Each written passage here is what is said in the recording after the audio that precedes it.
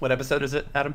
This is 14, 14, I believe. Let me check you. Yep, that's 14. Unbelievable. All right, it's gonna be a disaster, just like all of them are. It's gonna suck, just like every single episode. Let's get into then at this. least you know you're consistent.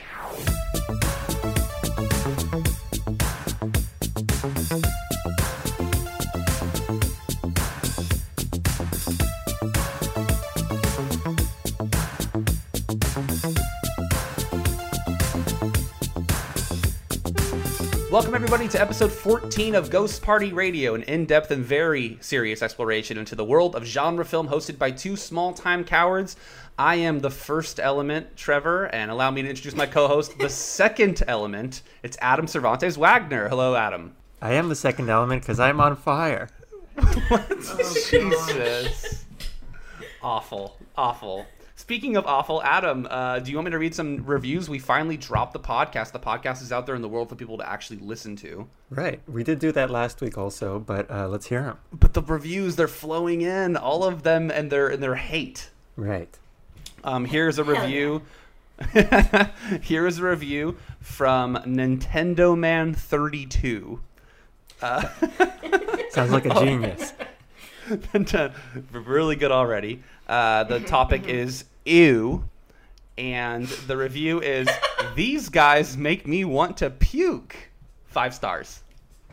Thank you, whoever you are, Nintendo Man. Yeah, that was a very nice review. Nicer than some of the other ones we've gotten. Yeah. We have a few backlogged here that I'm really, really excited to read on the show eventually. But, Adam, we're going to talk a little bit at the top of this episode. We don't usually do this, but it's been a while since we've recorded. Yeah, I've missed you. Yeah, we got to watch the Golden Globes, which we won't be talking about because there's no reason to do that.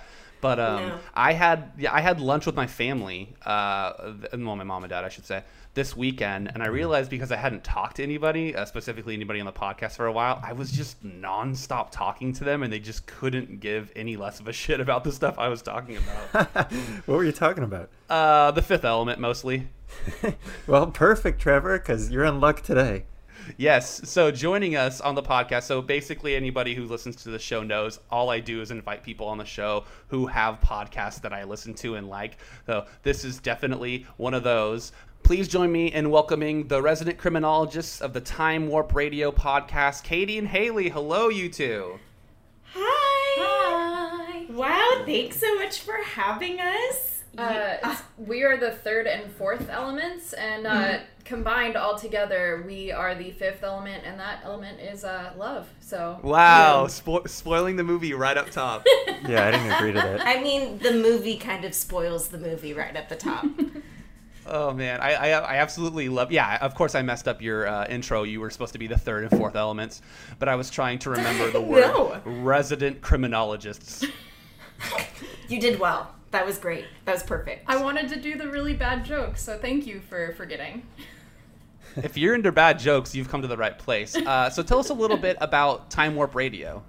We are a movie by minute podcast, deep dive disseminating the Rocky Horror Picture Show in 7-minute chunks and trying to analyze meaning from the film, because both one of the characters as well as most of the fan base like to believe that it's meaningless, which to that I say, it ain't. No, sir. I won't take it. I won't take that as an answer. We also do some, wild speculation about the movie because there's a lot to speculate about. Oh, yeah. So why in 7-minute chunks? Well, with each 7 minutes, we can make you a fan, Okay. which we're totally ripping off the Charles Atlas song, I Can Make You a Man in Just 7 Days. It also lent to breaking up the movie in, like, thematic segments almost, and we were able to review the whole song as opposed to have, like... breaking it in half and or into tiny sections. Yeah. We actually picked 7 minutes before we broke down the movie, and it just happened to work out almost perfectly. Yes. I love the podcast. I've been lucky enough to be on the show, and you have Trevor. convinced me that Rocky Horror Picture Show is the greatest film of all time. You actually convinced me of that while I was on the show. Yes. Boom.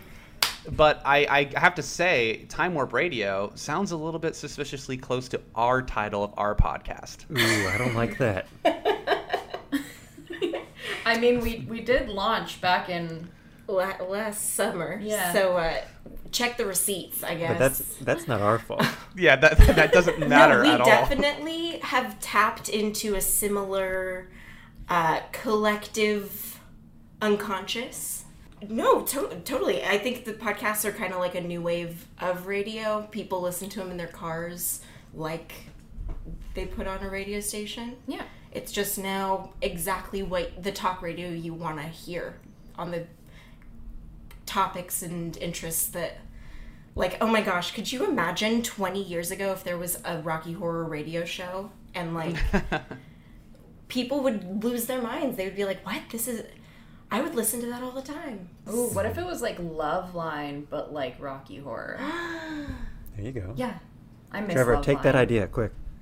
Yeah. So we actually have a side podcast that is exactly that. Weird. That's so weird. Right. Yeah. Well, so our podcasts, I would agree with you, are extremely similar, except yours is good and has listeners. But you listen to this show, and you know that I'm going to ask you this question. But between the two of you, and we don't need an aggregate answer for everything. I know you're recording at the same time. When we get to our quote unquote rating of the movie. Eventually, I will need an aggregate score from you. Otherwise, the movie will like go up 33% in score and will be a total cheat. But I'm going to ask you I think this that's together. fine. I think it should. I think we it should get extra points. Yeah, we get bonus points. Yeah. Because there's more of you. Right? Yeah. But I'm going to ask, generally speaking, we break down genre cinema on this podcast. What would you say is your favorite genre of cinema, and what makes that genre good in your mind? Let's see. Hold on. I did send you this question beforehand. I know, and I was thinking about it, but it's hard. It's like, how do you pick a favorite genre? Because it's Come on, like, Trevor. it's like, I want to say horror, but that's like, It's so broad. yeah. And I want to say like culty movies, but that's also really broad. And I want to say like arty movies, But that's super broad. like weird intellectual movies. Cult cinema is definitely the most genre-y of that genre. So let's go with cult cinema. Do you have any favorite cult cinema movies other than the Rocky Horror Picture Show? Damn. Well, that was my easy answer. Probably- You like John Waters movies. I do love John Yeah. Waters movies, but I think I'm going to go with Hedwig and the Angry Inch. Ooh, that's a great answer. So why Damn do it, these don't- movies that's- stick with you? It's a spiritual experience. Yeah, specifically with, I think specifically with like Rocky Horror and Hedwig, but cult movies in general, they kind of speak to the people who don't feel like they fit in with normal society, and they don't necessarily abide by like the societal norms. Speaks to the weird. Yeah. And so, I mean, like, Phantom of the Paradise, John Waters films in general, like, just any cult Tu film. Wong Fu. Is so good. And a lot of them are really gay, and that's, you know, it's beautiful. Gay is my favorite genre of film, I think, Well- actually. It's funny you bring that up because I saw y'all were on the Two Old Queens podcast recently talking about Rocky Horror Yes. Picture Heck Shows. yeah! They were so much potentially- fun. Oh my gosh. They're the best, but I think I was watching this movie, and for some reason I watch a lot of movies through the lens of Two Old Queens, and I was thinking, hey, the fifth, I don't know if they've done the Fifth Element, but the Fifth Element might do actually okay on that podcast. Okay, I was Ghost thinking Party the same Radio thing. on Two Old Queens We doing should Fifth do Element. we should collaborate all of us together. That's a I lot want that's a lot of energy. Well, you know what? The The six of whole us. the whole movie is about collaborating energy. Okay. Yeah, we got the Two Old Queens, the Time Warp Radio, Super Energy, and then we can bring Adam and I on as downers. You'll be our dose of realism. So what's your history with space opera on film? Do you have any favorites of space opera? When you asked us if we would like to be on your show, and you said, we're thinking of doing space operas, pretty sure I screamed at my computer before I even typed it that I wanted to do Fifth Element. It is like one of my all-time favorite movies, not even just space opera movies, but like movies in general. It is so freaking good. I mean, I wanted to consider Rocky Horror a space opera because it takes place on a spaceship, the whole thing. If you can 90% of the it. castle a spaceship. Yes. And it concerns so many sci-fi elements and tropes. But I don't know, so I hadn't seen The Fifth Element before Katie suggested it. Whoa! And I know. Yeah. So I watched it for the first time for this conversation. Thank you. Oh, no, thank you. For real, for giving me, like, the impetus to watch it, because it so defines the category of space opera that, like, I'm having trouble right now thinking of other just space operas in general. Like, I know Star Wars. You went over all of them. I can't believe, like, okay, when you said Interstellar was number one, I was like, okay, obvious. And then all of the Avengers movies were in the top letterbox for, like, space opera movies. Well, I recently watched Dune, the David Lynch version, There you go. and that's a good runner-up for me. Is the David Lynch Dune. Well, Haley Just said like- that The Fifth Element was the definitive space opera. Just want to stop you there and say we'll get to the bottom of that at the end of this episode. Well, yes, that's fair. That's fair. I think that's the whole point. Adam, eventually the wheel will end up being on Cult Cinema, and I want to do Rocky Horror Picture Show. Do you have any ideas of some guests we might have on for that episode? Trevor, my mind is drawing a blank. We'll figure it out. I do like, Haley, that your mind went to Rocky Horror Picture Show. It's like, yeah, of course you guys would come on and crush Rocky Horror Picture Show, but I'm really excited you picked The Fifth Element. Let's get into it. Let's just start talking about this movie. So first things first, we got to read some Letterboxd reviews. So here we go. I like to start with my friends on Letterboxd. I don't just read random reviews. We have Lucy here on Letterboxd, gave it 3.5 stars, says, okay, I went with my friend to see it at the theater, and when I got back from the bathroom before it started, my friend loudly told me, you're the only one here who hasn't seen this. When I was gone, she talked to everyone in the theater and exposed me. Bye. So she downrated it because of her poor cinematic experience? Well, here's the thing with Letterboxd is that this is the future of film criticism. Not a single word about the actual movie went into this No. review. Oh, Yeah, Haley, let's get this sorry. out of the way. Haley, what do you sound like? Katie, what do you sound like? Hi, this is me. I'm Haley. Hi, this is me. I am Katie. We end up sounding similarly. Can't help it. We spend too much time together. We both have a lot of California vocal fries. Sorry about it. We get a lot of that feedback for our voices too, except for people say that my voice sounds smarter. Yeah, and they say mine is sexier, so it's kind of an even thing. yeah. But at least the show is balanced. Have a sexy Yeah, one you've got and the a smart one and the sexy Yeah. one. It's fine. Perfect. beauty and brains. I guess I'll take that. Okay, so here's our second review from friend of the show and past guest Kevin Cookman, always with an interesting take on the movies. 3 stars, says feels at once like ambitious studio sci-fi and its own PlayStation 1 tie-in game. Oof. Ouch. Yeah. Ouch, I mean, and that also is like very the generous. harshest way you could look at it. Yeah, I mean, that's I could leave that review and give the movie 5 stars though. That's again not really getting to the Yeah. core of why, but that's a much better quote unquote review, I suppose. Third Yeah. review here, we're going back to the lady perspective from Becca Leese, another friend of the show and hopeful future guest. 3.5 stars again. Nobody has gone over 3.5 stars. Whoa. Becca Lee says, you wouldn't believe the obnoxious pestering I was getting for having not seen this movie. I resolved it to watch it alone someday, and I guess today was that day. It was not too bad. I can't say I loved it, but also I liked it more than I thought I would. Gary Oldman was great, but I kept wanting more from him. I think I would have gotten more out of this if I had seen it the first day it came out or shortly afterwards. They will watch that movie. Well, hold on. Too long. Yeah. I'll cut it out She there. would have gotten more from it if she'd seen the first element. All right, let's just get into it. There's no real format at this point of the show for it. We just kind of start talking about what we liked about the movie, and Adam talks about what he didn't like about the movie. And I'll say this. My favorite part of The Fifth Element, Adam, is... I watched the Austin Powers movies this week, buddy. Congratulations, Trevor. It's about time. Yeah. I don't mean to derail it right up top, but I watched all 3 Austin Powers movies the other day. Yeah, I would agree. That's also probably my favorite part of The Fifth Element.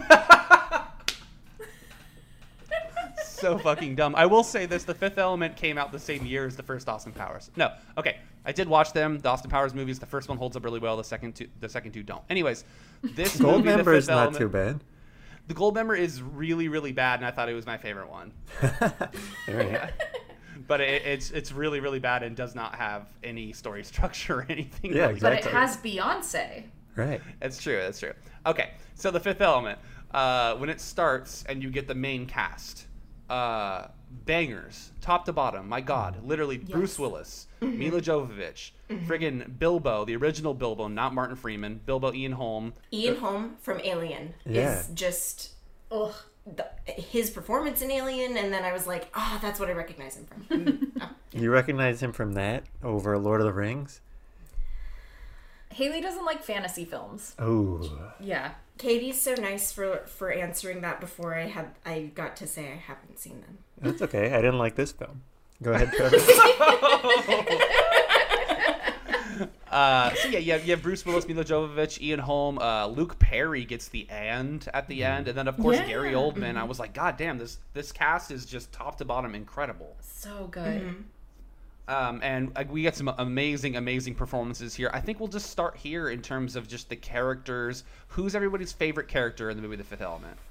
All of them. I can't pick. Don't make me. Really, they're all likable. Bruce Willis is charming. He's not abrasive. You don't feel threatened by him. You know that he's like, a reluctant hero at its core.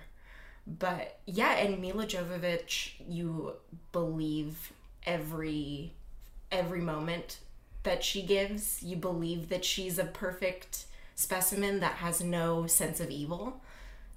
Because she is. She's just perfect. Ugh. It's perfect. I already gushed about Ian Holm. But no, I didn't. Not enough. Him as the priest is like, he's funny, but he also... I thought I was going to hate the priests in the movie because... I don't know. In the opening scene, you think that they're going to be, like, evil, obnoxious and... No, I thought he was going to poison the professor. Which he was going to. But... Turns out it's to protect humanity, okay? Yeah, he's like, and that's, yes. Before you start shitting on the movie, Adam, who was your favorite character? And you have to give an answer. Well, it's interesting because I also feel equally about all of them, just in a very different way. Ooh. Why don't we give it to that guy who tries to rob Bruce Willis in the first act? I love What him. a choice. Yeah, that really jittery With the dude. hat. His hat. Give me the cash. Been here long? Yeah, long enough. Come on, give me the cash. Is that a Z140? Alleviated titanium. Newer charge assault model. Yeah. Good thing for me it's not loaded. What do you mean it's not loaded? Well, you have to push that little yellow button to load it. Take your time. Oh, God. You want me to? Okay. When he That starts was dancing. That was genuinely the funniest part of the movie. That whatever he was doing as an actor, or if Luc Besson was giving him that direction, it was wild. Yeah, why didn't he get nominated? Yeah, he could have beat Judi Dench out for winning an Oscar for the least amount of screen time. Okay, so so I my favorite character. Thanks for asking, everybody. Is Trevor, who's your favorite character? It starts and ends. It has to. I believe in Mila Jovovich supremacy 100%. And this movie, this is the first time I watched it in probably. Damn. If I say 5 years, that means I was still 25 the last time I watched it as a fucking grown man. But I should have seen this the first time and been like, she's really, really good in this. Her performance is very good, Adam. You can't deny that she's actually quite good in the film. And when I think back on the movie, I was like, oh no, is she just going to be kind of set dressing, and yes, of course they objectify the hell out of her throughout the movie. And basically, Luc Besson has, you can tell throughout this movie, has very little use for any female characters in any way. Really, they're just kind of there to look good. But I think her performance is fantastic. She does the best she can, and we'll get to the whole Luc Besson of it all later. But I think she's so good. But I want to say that when I think of The Fifth Element, the one thing I always think about, like, not liking about it is Chris Tucker's character. And this time watching it, I was like, this is for sure the best part of this movie. I don't know what I was thinking. Do you have anything Ruby you Rod is incredible. Wither, ladies, wither. He's gonna set the world on fire. Right here from 5 to 7, you know everything there is to know about that demon. His dreams, his desires, his most intimates of intimates. And what I'm looking at, intimate is this stud muffin's middle name. So tell me, my man, you nervous in the service? Not really. Do you have any objections to that? You homophobe, Adam? No, I agree. I also was in my mind thinking that part was going to be difficult to chew through, but I also loved it, and I hope we can get some actual LGBT representation in space sometime. Please That's and thank fair. you. Because it's like, it's not just, I mean, yes, his performance is great, but it's all the production that's happening around Ruby Rod's character. Like, I love that he has a posse. I love the dual mic that he, and I like that he's seducing the women as he's walking through the like hallway. plane. Yeah. Like, all of that makes for a great... Well, it's not even just the plane. It's like literally anywhere he goes and there's women there, he's like constantly seducing Well, because them. he's a radio personality. That's like part of the job too. Well, and originally they wanted Prince. Like, the character was not only based on Prince, but they wanted Prince to actually be the character. Oh boy. Wow. Yeah. Well, see, okay, so Chris Tucker, I think, is a problematic human being. Separately from that, I think that the performance is so, like, Rush Hour, too, that, like, it kind of works. But I agree, they could have cast a drag queen, but that wasn't the time. They weren't doing... So you've real seen Rush representation. Hour 2, but you haven't seen The Hobbit. No, I haven't seen Rush Hour 2. Watching his performance in this made me feel like I'd seen Rush Hour, though. Wow, very bold claim. His part actually has one of my favorite, like, back and forth edits, maybe of all time, of him talking to that woman, and they're also fueling up the plane at the same time. You know what I'm talking about? I mean, that was just... That didn't belong in this movie. I don't know where that belonged. That was ridiculous. Adam, do you think that they were talking in that scene? Yeah. They were having an adult dialogue, Yeah. okay? He was talking to her legs, right? Yeah. Okay. I this is where I'm gonna butt in. I think that Prince is. I mean, now that I think about it, I go, oh yeah, like that scene Yeah. actually makes more sense with Prince, I think. But I said this the other day because we played Moulin Rouge at the drive-in. I said Baz Luhrmann is the king of the PG-13 H-word movie, and I have to say in front of y'all tonight, I was wrong. Yeah, you're very wrong. Yeah. Orson Welles, lady. No, Luc Besson, this movie was like top to bottom. Like, even like, it's because we're not even talking about Bruce Willis, like, who's literally the person who's gonna have their name on the poster for this movie, gonna sell the movie. When he puts on like that orange tank top thing, I'm just like, this movie's fucking awesome. Yeah. But what do we think about Bruce Willis in this with the blonde hair? I mean, he's like Sexy. almost blonde, but yeah, he looked good. Sexy. Like, he didn't... He just looked... I don't know, like like more of an everyman than in Die Hard. Like, he looks like he's not a bodybuilder either, but like Muscular. Like this, he looks like a retired military man. He looks like he is just trying to get by. He's so likable. I don't know, so sexy, and the hair is great. I agree that the bleached do gives like a dose of future aesthetic. And yeah, just everyone was beautiful. I was just watching the whole thing being like, they cast models in every single one of these roles. Literally, I recognize like that model, like literally, because Before we came on to record, I was just telling Haley that I was watching an interview with Jean-Paul Gaultier because he did all of the costuming for this film. All 900 costumes for this film were designed by him. And he was talking about the orange tank top that Bruce Willis wears. And it's rubber. I don't know if y'all knew that, but it's made out of rubber. I love that you read trivia on this movie. And I didn't read it. I literally have all of these knowledge facts stored in my brain in my little filing system because I told you this is like my favorite movie. Okay, cool. We will really get into the movie soon, and I know I started off with this, but and I swear it's not because we have you two on. I don't want to seem like we only talk about movies of how hot every character is, but when you talk about The Fifth Element, it must be discussed. Every character is hot Ian Holmes in The Fifth Element. Yes, Adam, we got Ian Holm. An extremely handsome man in his own right. Okay, so let's dig into this. Adam, tell us what you didn't like about the movie, because I'm pretty sure you knew this coming in, but we're gonna gang up on you on this one. Yeah, I'm ready for that. I'm here to dedicate myself to proving how awful this movie is. Let's talk about the scene where the priest goes to visit Zorg, Jean-Baptiste, whatever Zorg. Okay. Now take this empty glass. Here it is, peaceful, serene, boring. But if it is destroyed, look at all these little things. So busy now. Notice how each one is useful. What a lovely ballet ensues, so full of form and color. Now, think about all those people that created them.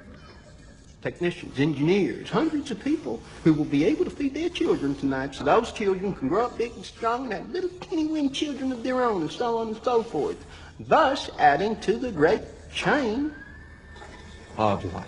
What the heck is the point of that scene? Did he just invite him so they could have like some philosophical chat? I think he didn't know where the stones were. He didn't know how to find the missing stones. Right. Mm-hmm. And it showed the priest's conviction to his duty, to his mission, to his faith, to his belief in, like, no, I wouldn't tell you. I don't know where they are, and if I did, I wouldn't tell you. And then there's also, we have to see how alone Zorg is. Okay. You know, like how isolated he is. And then the priest makes the comment too that he doesn't have any children. So it's like Zorg, similarly to Dallas. Thank you, Corbin Dallas, is similarly single and is looking to fill some emotional needs somehow with weaponry and technology and dodging calls from his mother. And no, Zorg has the creepy, that like animal that's an evolved like comfort pet that will hug you back like the little and lick your ear for you. The little monkey things from Star Wars. Yeah, and it was laughing at him dying slowly. Yeah, like even he won't help pat him on the back, and like the priest isn't evil either. He won't let him die. Mm-hmm. Yeah, okay. I think it's an important scene that he is like, and I like that then Zorg isn't totally evil either. He's like, okay, I have standards. You saved my life. I'm not going to just like torture you to find out where the stones are. Mm-hmm. Because also there wouldn't be a movie if he did that either. Right. All right, you turned me around on that one. Well, how about this one then? Why does the army or whatever decide that, hey, let's make Corbin as famous as possible before we send him on this secret mission? Okay, let me think about that one. That's a good question. Right, anyway. Right, but also why did the army, why not just get Bruce Willis the tickets anyway and don't make him so famous, I mean, that caused so many effing problems for this guy. That was the whole thing of the movie.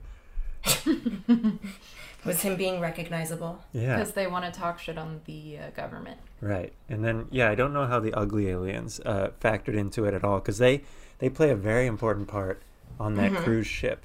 But I don't think they had any of that information, right? They don't have any information that like the stones are going to be on there, or that. Well, they work for Zorg. I thought they were no, because the implication I got is that they were getting vengeance against Zorg for tricking them and blowing up a bunch of them. When he was doing the deal, Yeah. the arms deal. Yeah. Well, they could have had another little spy moment of them obtaining the information that Zorg obtained. So they could be, sneaking information out of his big house to double cross him and grab the stones before he could. You mean like Adam, outside of the movie? Adam, all of this is clarified in the 2.5 hour European cut. But no, I'm joking, obviously, but there's definitely some scenes missing here, probably, if I had to guess. And what we are left with is like the most like sci-fi pop version of this movie that's supposed to be, these are not why you hate this movie, right, Adam? These two plot holes. No, it's like these things that stack up, right? Like, okay, to be fair, in the first 15 minutes or so, when we're getting some of the lore in the Egyptian cave or whatever, and I was into it and I wanted to like this movie because the title sequence is cool as heck. It has the music and everything, and we're zooming past asteroids, and then the ship comes down, and that just looks fantastic. And I'm like, all right, I want to be a part of this movie. Please let me like this movie. But it kind of just sort of kept tripping over itself over and over. Or I kept kind of like having to excuse it, Okay, but I do have like a major excuse for the movie. And it's that the original screenplay was like 1,500 pages long and was supposed to be a trilogy.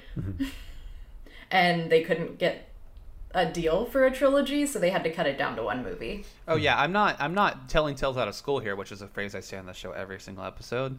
That it definitely was a bigger story here, and you can tell, and then that's why we got sort of a mess structurally, script wise. But I'm not mad at it though. Like no, I'm along for the whole ride. I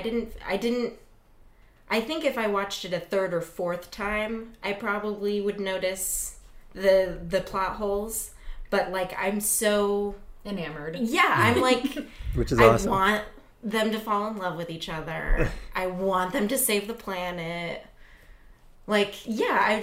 Well, let's talk about the romance, because so he's basically just there's a lot of problematic things around Lulu, but Bruce Willis is just in love with a child, right? Because throughout the movie, he's just kind of like, he dries her off and they can't speak, and he's like, no, you did really good, honey. Yeah, I knew you were going to bring this up, and it is creepy. Okay, but not as creepy as Leon the Professional. Right. No, Oh, Luc Besson is problematic, and we can kind of, what we do on this show is we'll call people who are lightly problematic, like Brian De Palma, who actually has never been accused of anything really bad. We call them like problematic kings. Luc Besson is not a problematic king. He's just problematic. Yeah. So we can just leave out what he's done and people can Google it or whatever. But I love Leon the Professional, aka La Professional, and I love The Fifth Element, and then I hate everything basically after that he's done. You don't like Taken 3? Well, he produced the Taken movies. He kind of just basically went to the producer's chair and probably is an extremely rich man who just lives in France now. But yeah, we'll skip that whole narrative, I think. But Adam, I know you didn't hate this movie just because of the narrative, because we've been watching movies on this space opera thing, and we certainly will watch movies after this, like Jupiter Ascending and stuff, that are these big, massive space operas that are super ambitious, and all of them are messy. They're all absolute messes in terms of story and stuff like that. So let's get into why you what did you like the aesthetic of the movie? I'm trying to find out what you liked from this movie so we can geek on it. I will say that I forgot to mention, when I think of this movie, that Gary Oldman was like the thing I thought about, and then watching it this time, I was like, wait, he's like barely in the movie. Yeah, that's what I thought too. Very weird. It's just the look. He's second build. He's like second build, and so clearly I think that's a good indicator that there was a lot of stuff cut out of this movie that probably had to do with his character. And then Adam's right. It just, something was missing even with all the footage, and then the studio was like, we need to cut all of this.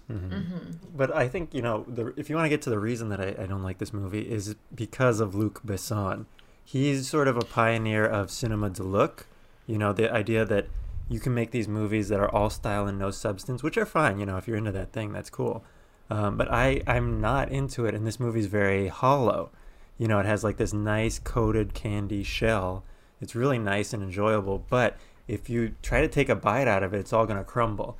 And yes, you know? I know that you don't like movies with very little substance, but I have not referenced this. I thought there was a lot of substance. Go ahead. Yeah, but I read a review of Kill Bill Volume 1 one time that said, like, boy, this is style over substance, but hell of a style, you know, like, and that's what this is. And it's like, so did you enjoy the style of the movie, Adam, if you just like were to basically turn your brain off? Yeah, I did. Like I said, I did love the aesthetic, and the visually everything looks fantastic, I think. Okay, cool. I was just curious. Mm-hmm. And Jean-Paul Gaultier costumes, they do anything for you? Yeah, you know, I mean, you know, that maybe this is representative of the entire film. That blue alien lady going up and singing opera and then starting to beatbox and everything. Mm-hmm. It is almost cool, but also I feel like they wanted to make it so like this is like a really legendary space event. But like that's like barely an opener. It is. She kind of like sang opera for a little bit and she twirled her hands, and then I wasn't impressed. When she started beatboxing and the beat dropped and we were cross-cutting between Corbin Dallas with his ripped-up shirt and that blonde hair with that cool-ass gun shooting, I'm like, this is cinema, ladies and No. gentlemen. Wait, you're mixing it up because It's during Lilu's fight in the dressing room. Yeah, we but cut I to thought they Lilu. were on like a mental like Connection. wavelength. Yeah. Because they were kind of doing similar actions, and I thought it was like Lilu communicating to her what was happening in the dressing room, Yeah, because like- then you see Lilu reacting to her getting the diva being shot. Mm-hmm. Even Even though you she see the doesn't see diva it. on stage like reacting to like Lilu getting injured too. Right, and I think Adam's problem with that is going to be that was not established in any way, although it probably has No. to do with her having the elements. No, I don't mind that. I kind of like that. My problem is like, I would be disappointed if I paid a lot of money to go see like this legendary alien sing, and it was just that.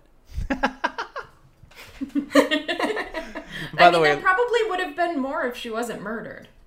That's true. Yeah. By the way, let me take that from the top. By the way, when the blue alien was singing opera and then it was cross-cutting between Lilo kicking ass, like that's even better than what I said.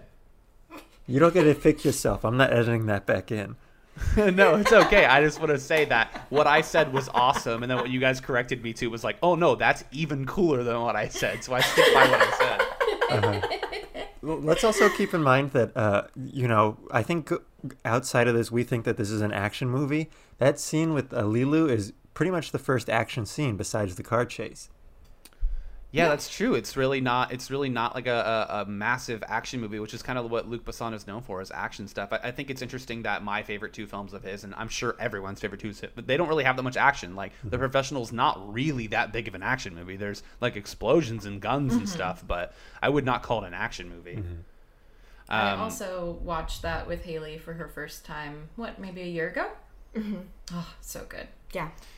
That's the Natalie only Portman. movie I've ever watched where I watched it and I was probably like 20, which means I'd only been into movies like for like 2 years. I got into movies when I was like 18, and I watched it, and it's the only movie I've ever been upset that I like people didn't tell me about, and I was like, what? And then I called all my friends after I watched it, and I told them to come over that same night, and I watched it again with them. That movie's really big in Japan. When I went to Japan for the first time, I picked up this phrase, which is Ichiban skina eiga wa nan desu ka? Which is, what is your favorite movie? And I would ask random people, and I got Leon the Professional as an answer a lot. That's so interesting. Yeah. Yeah, that is interesting. What a good question to ask people, too. That's smart of you to ask. Well, I wanted to know. It was that and Phantom of the Opera, and there was some Harry Potters in there also. Yeah, well, that's why you're the smart one on this podcast.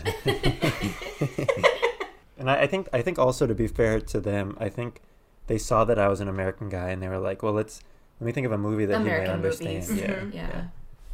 What happened to the guy that got smushed in the door? His hand That's a good question. had his hand smushed in the door and he died there? That's what I wanted to know, too, because then when they came back, there should have been... A smushed guy in the door? Or, like, his shell. Yeah, or this is all cracked something. open now. Oh yeah, that's but this was thousands and thousands of years later, wasn't it? No, it's 300. 300 years later. Okay, fine. 300 years later, somebody cleared that dude out of there. Who cleared him door out? was closed. The janitor? Yeah. No one had the key. I loved the fact priest that had he the just key. like couldn't waddle out in time. You know what I mean? Like it's just like the Yeah. whole movie basically came down to him not being able to get out, and then the No, priest who we was there. needed the emotional line of time is not important, life is important. Right. Yeah, Thank Yeah. God we exactly. got that. I don't know if it's that it had to come from the god species in this universe. Mm-hmm. Because yeah, it makes sense that it's something that a priest would then say. It's like, oh, he's saying it because he literally got it from his god figure. Yeah. You know how Ruby Rod would like say like a million words per second, and then like would turn the mic to Corbin Dallas, and then Corbin Dallas would just be like, "Yeah, that's fine." Yeah. Thrilled. That's me on this podcast, and then Adam is Corbin Dallas. I take that as a compliment. Thank you. Yeah, you're very succinct. You're very good. Wait, but let's talk about And that you're line. just as sexy as Bruce Willis. Yeah. Let's talk I about. think we all want to be mid-90s Bruce Willis, though. At least I do. Yeah, bleach hair is a good look. I want to be 2020's Bruce Willis. Just show up for 2 days on a movie, get paid $1 million per day, and yeah. not try at all. Oh, yeah. Let's talk about the line, which I think they wanted sort of to be the theme that time is important, not important, life is important. Said by a guy who dies right away, who kills him, who basically like sacrifices his life. I think maybe that line was not really the best placement there at that moment. Well, I think they did it because he was like fulfilling his life mission, and he like lived for what he was meant to live for. Okay. And then he got to stand there with his hand crunched in the door and wait to die. Right. Because life is important. Before we move on to ratings, Haley, Katie, do we have any favorite scenes we haven't touched on yet? I love the car chase at the beginning. Well, okay, that whole him meeting Lilu is so... I didn't find it... So, okay, earlier you said that it was weird because she's, like, basically a child. But I didn't take it that way at all. I always thought he saw her as someone who didn't speak English. Yeah. And that he had to work on communicating with. Okay, him kissing her while she's asleep is predatory. But he also is like deprived of human interaction and is like asking his car questions that he wants to ask a human, like, how'd you sleep? I had a terrible nightmare. Like, he wants connection with someone, so he too has problems communicating. And they together figure out how to communicate. But I totally diverted from the car chase. Where they... Okay. Now I know why I wanted to talk about this. When I watched this movie for the first time, I had McDonald's. Totally coincidentally. Had no idea that it was going to be there. And then... Sent me a photo of her drinking her McDonald's cup in front of the scene with the girl with the wig and handing out the food out of the McDonald's. 2 golden menus. Thank you. I'm too old, too tired, and too hungry to go chasing some hot rod. Thank you so much. And I'm definitely too thirsty. Yeah, the model working at McDonald's handing the food out to Also, the cops. a great payoff too when those cops crash into a McDonald's truck. Yes. Beautiful. So good. And I love him thinking, like, every time he gets away, he's like, oh, that should have shook him. And then he pulls around the building and it's a line of cop cars shooting at them, and they just tilt the taxi to avoid getting the slowest drive-by. Yeah, great product placement. Adam, did that scene remind you of any other scenes we've watched recently? Ooh, no. The taxi scene in Attack of the Clones. It was literally looked the exact same. I don't know. I actually thought this held up a lot better. I think the visuals overall. There's no question it held up better. We talk about CGI on this podcast a lot for some reason. I will say that the version that Adam and I watched on Amazon Prime had not been restored. You could tell. Like, it still had that film look to it.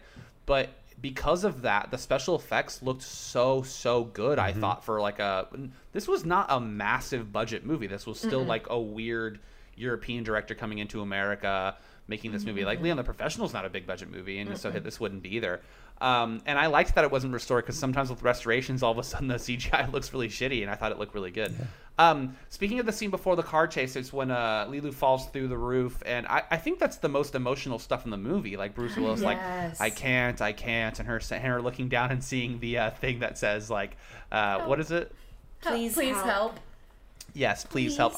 I said off mic that part made me cry, and I was like, why am I crying right now? And it's because I've seen the movie a million times when I was younger, and it was that moment was very nostalgic to me, but it was also me realizing how good Mila Jovovich is in the movie. And then I stopped crying when I saw McDonald's and I got hungry. Me and every it did day. its job. If you all will allow me to nitpick for a second here with an anecdote. Before you nitpick, can I ask you a question? Go ahead. Do you think that everybody who doesn't know how to speak English is a child? Okay,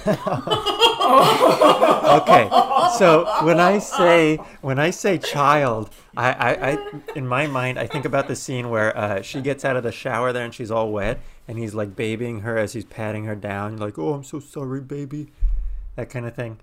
Okay, but maybe she doesn't have I don't knowledge think those of are the showers. lines. I don't think he says, I'm so sorry, baby. I think was he something says worse than the that. shower has auto auto wash. wash. Yeah, but then he was cleaning her off. It has auto wash. All right, if you guys want to defend him kissing her without her consent, go ahead.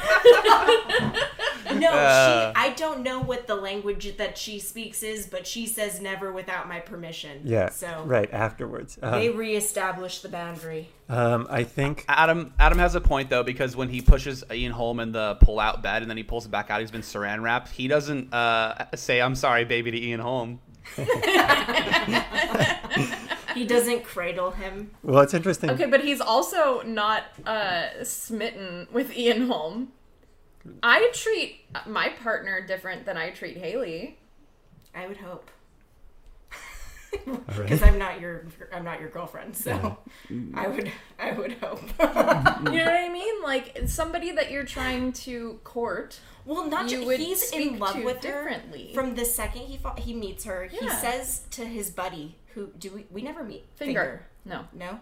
But he reveals to his friend that this is the love of his life. He knew the second he saw her. He got a big fare. And then he also tells his commander, I'm married. And the guy's like, what? You got married? He's like, no, but I'm going to marry her. I swear. I'm in love with her. We have to do a play-by-play of what he says to her when he's wiping her down after the shower. Auto wash, yes, auto wash in the shower. You know, it's funny. I met you twice today. Both times, ended up in my arms. It's my lucky day. But I think it's Wait, just simply I didn't get to say my favorite scene. Yeah, go ahead. It's any scene with the cat in it. Oh, yeah. Any scene with that cat in it is my favorite Absolutely. scene. She's so cute. She is sweet. I loved that also. I love that that's part of his character, is that he loves this cat, you know, that hangs around with him. Absolutely. Great Okay, choice. that's all. That's all. I just wanted to talk about the cat for a second. Well, valid point. Now let me nitpick going back to one of the other scenes. Talking about Trevor's favorite scene where he cried like a baby or whatever he said. There's an anecdote. I remember traveling across, I forgot what country it might have been, in the middle of China, right? And I was jumping rooftop to rooftop. My God, all this guy talks about is bragging about how he's been to Asia a bunch of times. Anyways, you know, I've never taken any Chinese lessons or anything. But I was jumping rooftop to rooftop. I forgot what my objective was. I fell. I landed through the roof of a car, coincidentally. And I remember all the writing in there was Chinese. Obviously, it was probably Mandarin. And I remember being able to phonetically read those letters out loud. And it said, please help? Yeah. Wasn't that a coincidence? Perfect. Yeah, that's I incredible. did think that exact thing. I thought that exact thing when she saw the thing. I was like, oh, so she just can read English immediately. Yes, you got it. There's a little bit of a plot hole there. But what about the here's another question too. Why are they Well, I'm forcing not her? ready to just skim over you casually talking about jumping on rooftops. And just casually falling through the roof of a car. That was a different, I was a different man back then. Yeah, let's not get into it. I think also, why are they having her like go through 300 years of stuff? Why not just like teach her how to speak English and then keep moving? Because she needs to know, because she has to save the world. And in order to save the world, she has to, like, feel love for it. Okay. And so, like, you can't be passionate and, like, love something that you know basically nothing about. Okay. That's fair. And Adam, the fifth element is love. I didn't get that. Lawyered.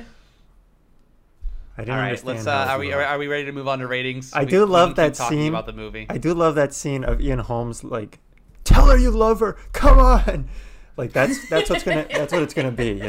It's not that they feel love, but if he can vocalize it in this 1 second and then kiss her, we're gonna be okay. Yeah, he has to tell her. All right, well, let's move on to our rating system because typically when we rate the movies, we continue to talk about it. So, Katie and Haley, I don't know if you know this, but we have a bulletproof system on this podcast. We go genre by genre, and we picked 5 categories that we think define that genre, or we hope will define that genre. Then we go through it, and we rate it on a scale from 1 to 10.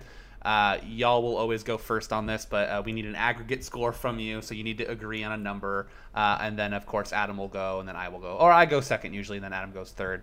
With his lower score than the first 2 scores. So, Katie and Haley, how would you say, how epic is the fifth element in terms of scope? I mean, it's literally the stakes are the world is ending. True. So, I mean, I want to say a 10 out of 10. Same. 10. Because it's like, what else, like, they're all fighting for it, too, multiple heroes are trying to stop this event from occurring, so pretty epic. 10 skis. Yeah, we're jumping around from a lot of planets to a lot of planets. There's a lot going on here. That's a good point. I never thought about bringing stakes into the scope of the movie, but it's a good point. Adam, I'll let you go second on this one because I want to hear your what I'm gonna guess is opposite viewpoint before I want to hear both viewpoints before I give a number. So they're giving it a 10. What do you give? I actually think they make a pretty compelling argument here. Heck yeah. It is, but is it the fate of the universe or is it just Earth? Because that thing is like barreling at Earth. I mean, I would think that this thing it's pretty big and it was growing in diameter. So I think that the path of destruction is not going to end at Earth. You know what I mean? It's that it will absorb all of Earth's energy and grow. And they're void of love.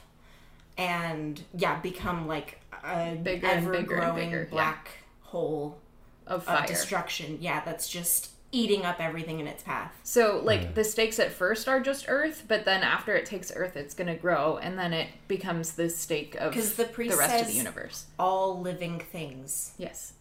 Okay, I'll take it. But, Trevor, where you're wrong is we don't see a lot of planets. I think we see 3 planets total. We see Earth. Okay, but that's more than I've been on, so I would say that's a lot. Fair. Right, but you got to speak for yourself here, personally. Well, with Adam's history of travel, he's probably been to way more than 3 planets.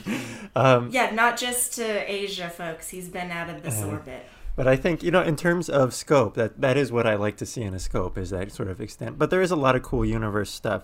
I'll give it a 7. Good score. I'm gonna be with Adam on this one. I'm gonna give it a 7. We've been rating the other space opera movies on like basically planet hopping and stuff like this. And Adam, I want you to keep the same energy when we get to Jupiter Ascending. Just FYI. I have because it'll get a 10 out of 10. I haven't seen Jupiter Ascending, but I feel like they go to a bunch of different planets. Also, speaking of planets, Adam, have you seen Luc Besson's film Valerian and the City of a Thousand Planets? No, I haven't. If you didn't like The Fifth Element, you are gonna hate that movie. I figured that much. Yeah, I've seen a lot of Luc Besson actually. I went back all the way to Nikita. I think he's just consistent in what he does. I'll put it that way. Yeah, La Femme Nikita and The Professional and The Fifth Element's a great start, I feel like, but he might have had more movies in between them, but it really did go downhill after that. Okay, second category, Haley and Katie, how colorful is this movie? I mean, one of the main characters literally has neon orange hair. Jean-Paul Gaultier did the costumes, and he is... And that is colorful in just the dictionary definition of, like, big...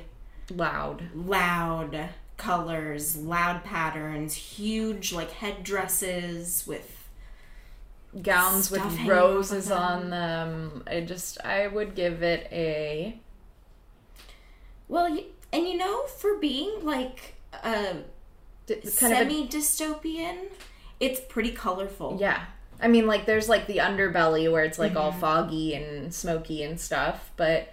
Okay, I'll take off 3 points for the fog and the fact that, like, there's a lot of cream and beige that's used. So you're going 7? Yeah. I'm gonna go 8. So can we do a 7.5? Trevor's lagging, but he's said yes. Okay. I thought that was unheard of. No half scores here. Oh, sorry. I mute my mic a lot during this. I accidentally muted it when it should have been unmuted because people don't like hearing me click, adding in the scores. But yes, 7.5. I'll accept it. Adam? I'm going to give it a 9. Whoa. Yeah, I think this movie was very colorful, except maybe no green, now that I think about it. You know, it didn't seem like they had any, like, nature. No. Right. But I think otherwise... But we only see New York. Which, like, of course, a metropolis... And Dallas. Years in... Oh, boo. That's what we like. That's what we like on this show. But yeah, of course, a city that's 300 years in the future will be so built on top of itself that there's not going to be any natural stuff left. That would have been cool to see what Central Park looked like. Ooh. Since it takes place in New York, they should have shown what Central Park looked like. They were saving that for the trilogy, for sure. Yeah. A floating park? Ooh, could you imagine? Well, that's kind of what Float on Paradise... what is it? Float on...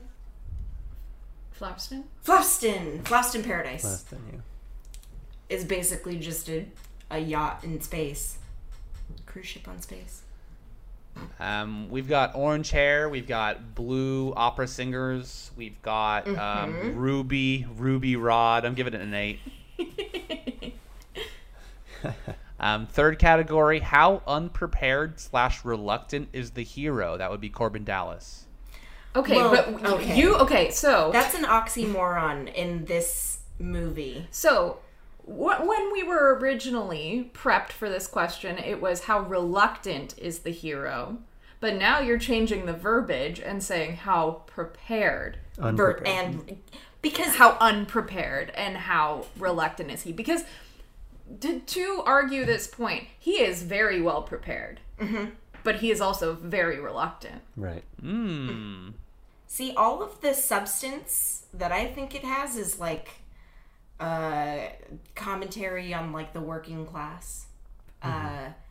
And he's so reluctant because he's retired.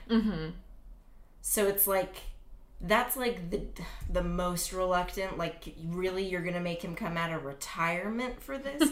But he has a resume that's 6 feet long, literally, of weapons and flight experience to call from. So I don't know how to rank this one, because it's let me pose this to you. Was he unprepared for love? Yes. No. Yes. No, I think he was prepared for love, and literally the right person at the right time fell into his taxi cab. He was not prepared for love because he didn't even love himself. No, he was like comfortable. He was like, I have Being a cat. comfortable and loving yourself is not the same thing. Well, no, he needed a purpose. He just didn't have he was just driving his taxi cab, and then she came along. So and it needing was a purpose is equal to being prepared for love? Uh-oh. It could be. Maybe someone isn't capable of loving themselves without finding their purpose first. Let's get back to Fifth Element here. This is our entire life, and I want you to know that. This is what happens. Okay. For the listener, these two are in the same room right now, just staring at each other, yelling. Yes, making very intense eye contact. You're not on Zoom right now, but you somehow knew exactly what we were doing. I'm still, you know what? I'm going to say that he was unprepared for love and he was reluctant to be the hero. So I'm going to give it an 8 out of 10. Haley is making an upset face. No, I'm okay with that because it's like, I almost want to rank it even higher because it's so both. Yeah. You know? Well, if you do a 10 No, and I do an 8. Do you want to do a 9? Yeah, let's do a 9. Yeah. Doing a 9. Alrighty. All right. The aggregate score is going to be a 9. Adam, what do you think? I'll give it a 6. He's extremely reluctant. He is very prepared, though, to be fair. I'm going to ignore the whole love question that I posed. Trevor? That's not fair. Right up top, y'all said that he's very prepared, but very reluctant. So I'm going to go more towards the middle, but I'm going to get a little higher than Adam. I'm going to give it a 7. The trope is definitely there, but he is, once he gets into it, he seems extremely prepared to save the world. Okay, next category. How optimistic is The Fifth Element? I mean, it's literally about love. So Well, it's both. It's the spectrum. It's that, like, you save the world, you find love, you find a purpose. But also, like, how pessimistic is that world if it's facing impending, like, doom? I mean, I would say that they're optimistic in thinking that they can beat the end of the world. I mean, that's true. That at no point do they look at each other and say, well, that's it. That's 10 out of 10. Optimism. But, okay. Is it do we rate it, like, is it an optimistic look at the future? I'm rating this optimistically 10 out of 10. Oh, boy. Because it's not very optimistic look at the future. Yeah, I'd agree completely. The plot of the film is optimistic. I want to give it a 9. So we're going to 9.5? Okay, 9.5. Yep. Adam, what do you think? I agree. I feel like, man, look at how the future treats their vets. Am I right? Yeah. He has trouble just landing a taxi job. And he has points on his license, so he gets fired. Like, he doesn't even... Now he's unemployed. Yeah, he didn't have anything in his fridge. And he's forced back into the service. Yeah. We've been through this with You Were Never Really Here about the vet stuff, but good call, Adam. Thank you for bringing that up. And how... And then there's a layer of fog clouding most of New York. They had to build so high they could see over it. Man, that's not optimistic to me, let me tell you. Yeah. But then love wins anyway, so who cares? I'll give it a 7. 7. Okay, so y'all are talking about how not optimistic this view, Luc Besson's view of the future is, but like, how long after currently the year we're living in now does this movie take place? Like 200 years? Yeah. Like, sure. If Earth was doing anywhere near this well in 200 years, I would be I would be unbelievably shocked. I think Luc Besson is looking extremely optimistic here. The movie literally comes down to love saves the world. I'm giving it a 10. Wow. Trevor? I'm glad I won you over on that one. Trevor, you won me over. Can you bump me up to a 9? Yes. You're absolutely right. We're going to be dead in 200 years. Yeah, it's done. I mean, okay. we're definitely going to be... But, like, us 4 are definitely going to be dead. Again, speak for yourself. No, unless they figure out the Futurama floating head thing. That seems plausible. Right. Luc Besson, 10 out of 10 on optimism. This podcast, not very optimistic about the future of the world. Okay, so last category is how cool is the tech in this movie? Okay, so this is where I disagree that it's not, that, like, it'd be impossible that in 200 years it looks like this. Like, there are so many elements that were already part of modern day technology. 5 elements. Oh my gosh. Thank you. That was really good, by the way. Thank you. See, I really like, specifically, I'm going to bring up one tech element that I was like obsessed with since like the first time that I watched this film, and that's like the 3D printer human thing. That's incredible. I was like, you can take literally any cell of an organism and be like, rebuild it.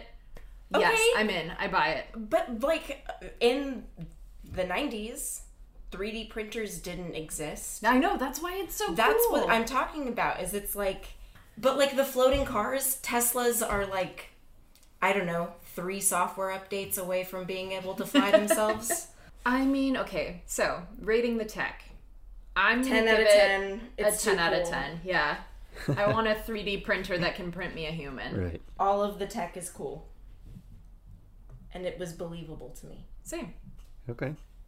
I can buy into it. So 10 out of 10 on that?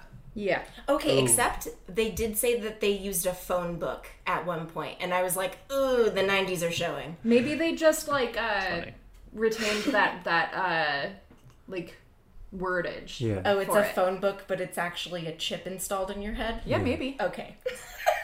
That was also going to be explained in the trilogy. Yeah, of course. Yeah. You know. So are you all sticking with a 10 then? 10. Yes. All right. And I will also give it a 10. I think the tech yeah. is so strong here. You know, from all the spaceships to the weapons that you can turn around and shoot and still hit your shot from behind. But I think the key, my favorite piece of tech that would make me want to go live in this universe is that you know, it didn't age that well, but the restaurateur that goes to visit Bruce Willis and eats noodles with him. Yeah. Yes. I think that's a really sweet idea, and the fact that you can have that, you know, at some point, that's a 10 My out of partner 10. literally said food trucks. A food truck my that goes partner to literally said, I want a Chinese food place to pull up to my window. Yeah, that's about 200 years away, I think. Definitely. In terms of how cool is the tech, thinking about everything you guys have said, and then like realizing that this is the movie that was made for this category, it's an obvious 10. I mean, like all of the tech, like the whole, that's what this movie is, right? Is like costume design, like hot people and awesome tech. Like, so it's just the easiest 10. That's a rare 10-10-10 category from us. Congratulations, everyone. Yes. Well, thanks. That was our last category, but there's a bonus category. How evil is the villain? Okay, so are we gonna say, Hal, that the villain is Zorg? Or are we gonna say that the villain is the shadow thing? Mr. Shadow? The fire. Because he does shadow talk to guy. someone on the phone. Yeah. This is interesting, and I wanted to drop the gavel and say it is Zorg, but let's talk this out. Adam, what do you think? I would think it's the evil, because, I mean, we lose Zorg and there's still a problem. Okay. That's valid. Then the villain is the thing. Yeah, let's do that then. Mr. Shadow. Because that's who he talks to on the phone. Yeah. I don't And know. he does have a very creepy voice. I liked it. Yeah, Me too. And I like that he's the villain too, because I don't think Gary Old what's the character? Zorg's character I don't think is that evil. He's just power hungry. Power hungry, wants more money. He literally on the phone while he's brokering the deal with the evil, he's like, I have tripled my prices. And the evil's like, money is of no importance to me. Like he is the greater evil, because the actual evil is that even in this future dystopia society, even the most powerful military arms dealer is part of the scheme. He's just trying to get out of the rat race, make more money. Right. And I think that how evil is the villain is literally called the evil. So and its goal is to destroy the universe. It wants to Kill absorb, all living things. kill all living things. So I'm gonna go 10 out of 10. Yep. Yeah, I agree and have nothing to add to that. It was perfect. Well. So a 10, and I want to preface this by saying this has shifted my score majorly, because if we were going with Zorg, I had already written down 2.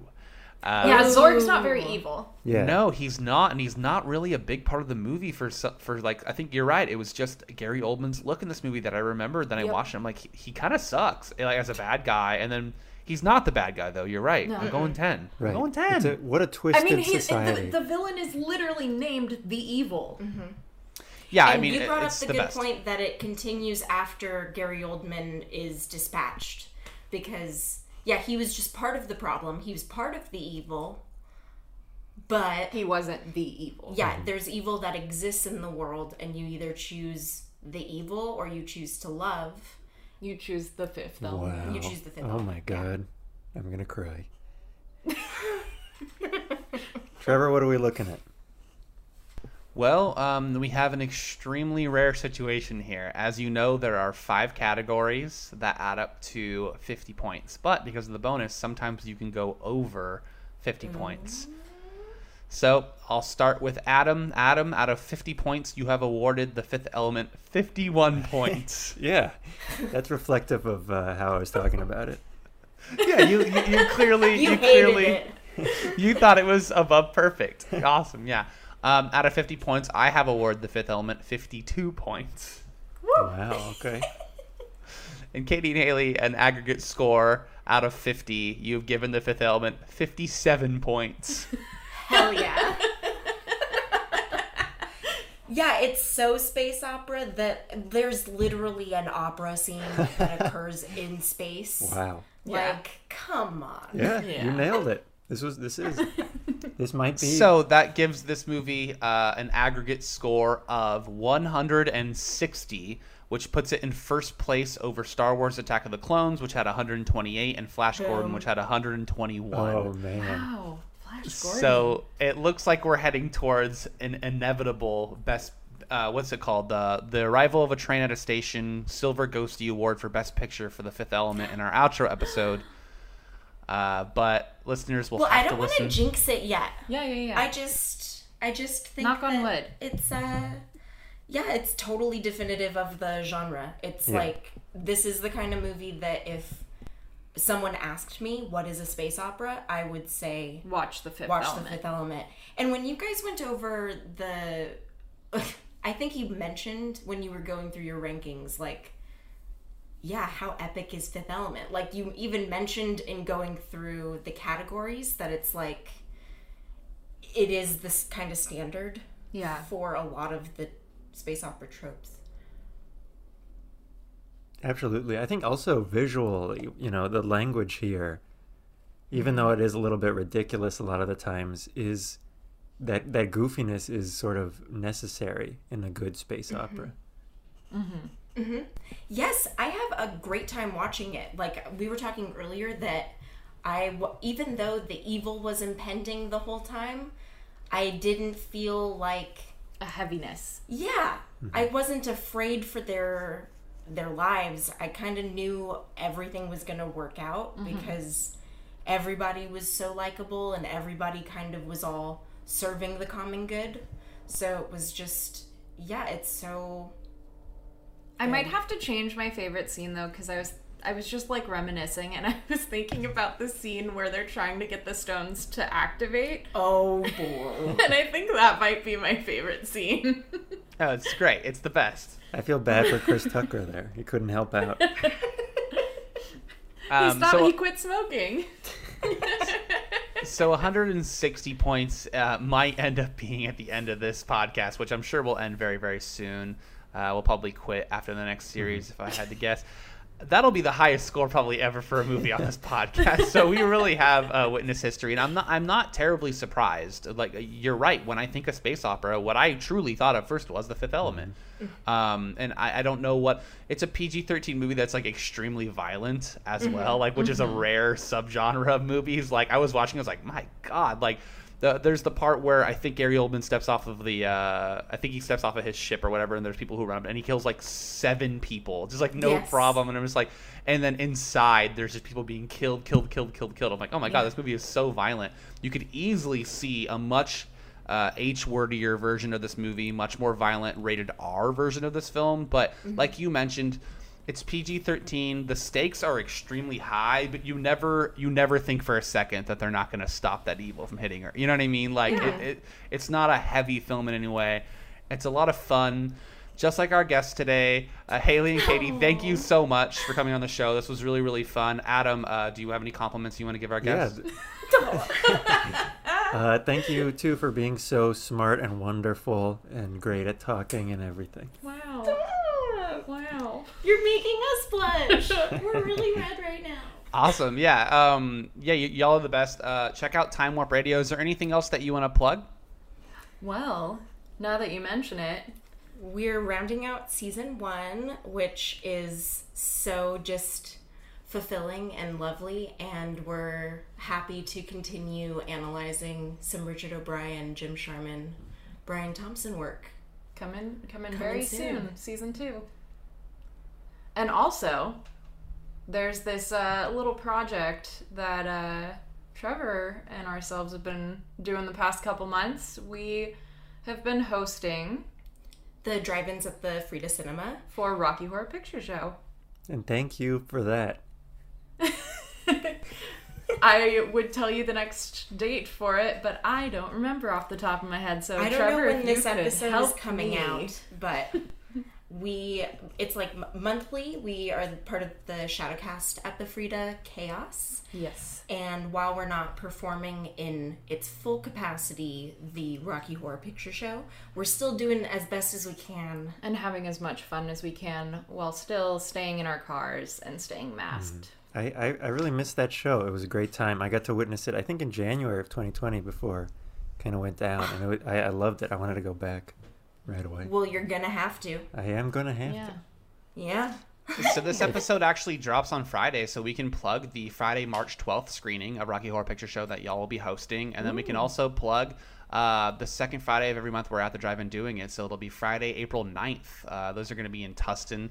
For those of you who don't live in Southern California, sorry. But if you do, definitely go to thefridacinema.org, buy a ticket, come out. And these two do an awesome pre-show. And obviously the people have a ton of fun watching Rocky Horror Picture Show. It's a great time. Well, and if you don't live in Southern California, we have our Instagram, Time Warp Radio, where we are posting live video of our pre-shows. So if you want to watch that, you can head over to our Instagram. Tag in along. Yeah. Before you end your plugs, I want to say I did forget that we give away awards in our outro episode to each genre, and we give away an award per guest. So y'all get a award named after you. So I know I'm screwing this up again, but it's going to be called the Haley and Katie Award for what? And keep in mind that it doesn't need to be something that the Fifth Element fits well into. Maybe it is something completely tailored to the Fifth Element, but it can be an award for anything, and we'll give it away. I like the idea of I don't know how you feel about it, but having Katie and Haley each have their own award. Oh, wow. More awards, the better. I like it. Oh my gosh. Wow. Now the pressure's on. I think I know what I want my award to be. Please. The Katie Tomini Award for the pew-pewiest laser guns. Wow. Excellent. I love it. That's so good. That's so good. I like it. And it'll be the Haley, is it Mervini Award? Yes. The Haley Mervini Award for, like, I want it to be like, is it believable? Like, is this a future that you could see existing, or is it like way too far-fetched? Like the most realistic future. Okay. The Haley Mervini Award for most realistic future. If that isn't a metaphor for me somewhere, I don't know what it is. Can we make it the longest titled award, and that will be exactly perfect for Haley's? That's great. Awesome. Well, Adam, do you have any plugs you want to get to? Just follow me at Projector Fuel, where that's my version of Letterboxd, and check out my website, adamjcwagner.com, where I have all my stuff. I am on Letterboxd at Captain Dills, where I keep a list of all the movies that we talk about, and I actually rank them in terms of how they've done per genre. My personal is at Trevor Dills on Instagram and Twitter, and always follow us at Ghost Party Pics on all other socials. Please rate, review, and subscribe to us on Apple Podcasts and smash that follow button on Spotify. Adam, I heard we're on Google Podcasts now. That's right. For all you Google heads out there, go ahead and search this. And don't forget to rate us 5 stars wherever you can, and then roast us in the review like Nintendo Man 32 did at the beginning of this episode. What a coward. Absolute coward to hide behind that tag. That's fine. But I'm sorry that we make you want to puke. That's a great way to end this very optimistic and fun episode. Haley and Katie, thank you again for being on the show. Adam, thank you for being here and trying to poke holes in what turned out to be an absolute masterpiece of the space opera genre. Right. Oh, yeah. That was my folly. Thank you guys so much for having us. This is like the most fun. I loved watching the movie. I loved talking with you guys about it. Yes. Yeah, it was really, really fun. And Thank you. Thank you for picking this awesome movie. Thank you for listening to Ghost Party Radio. Adam, we have officially... Fifth the element. Bye. Bye. That's a 10.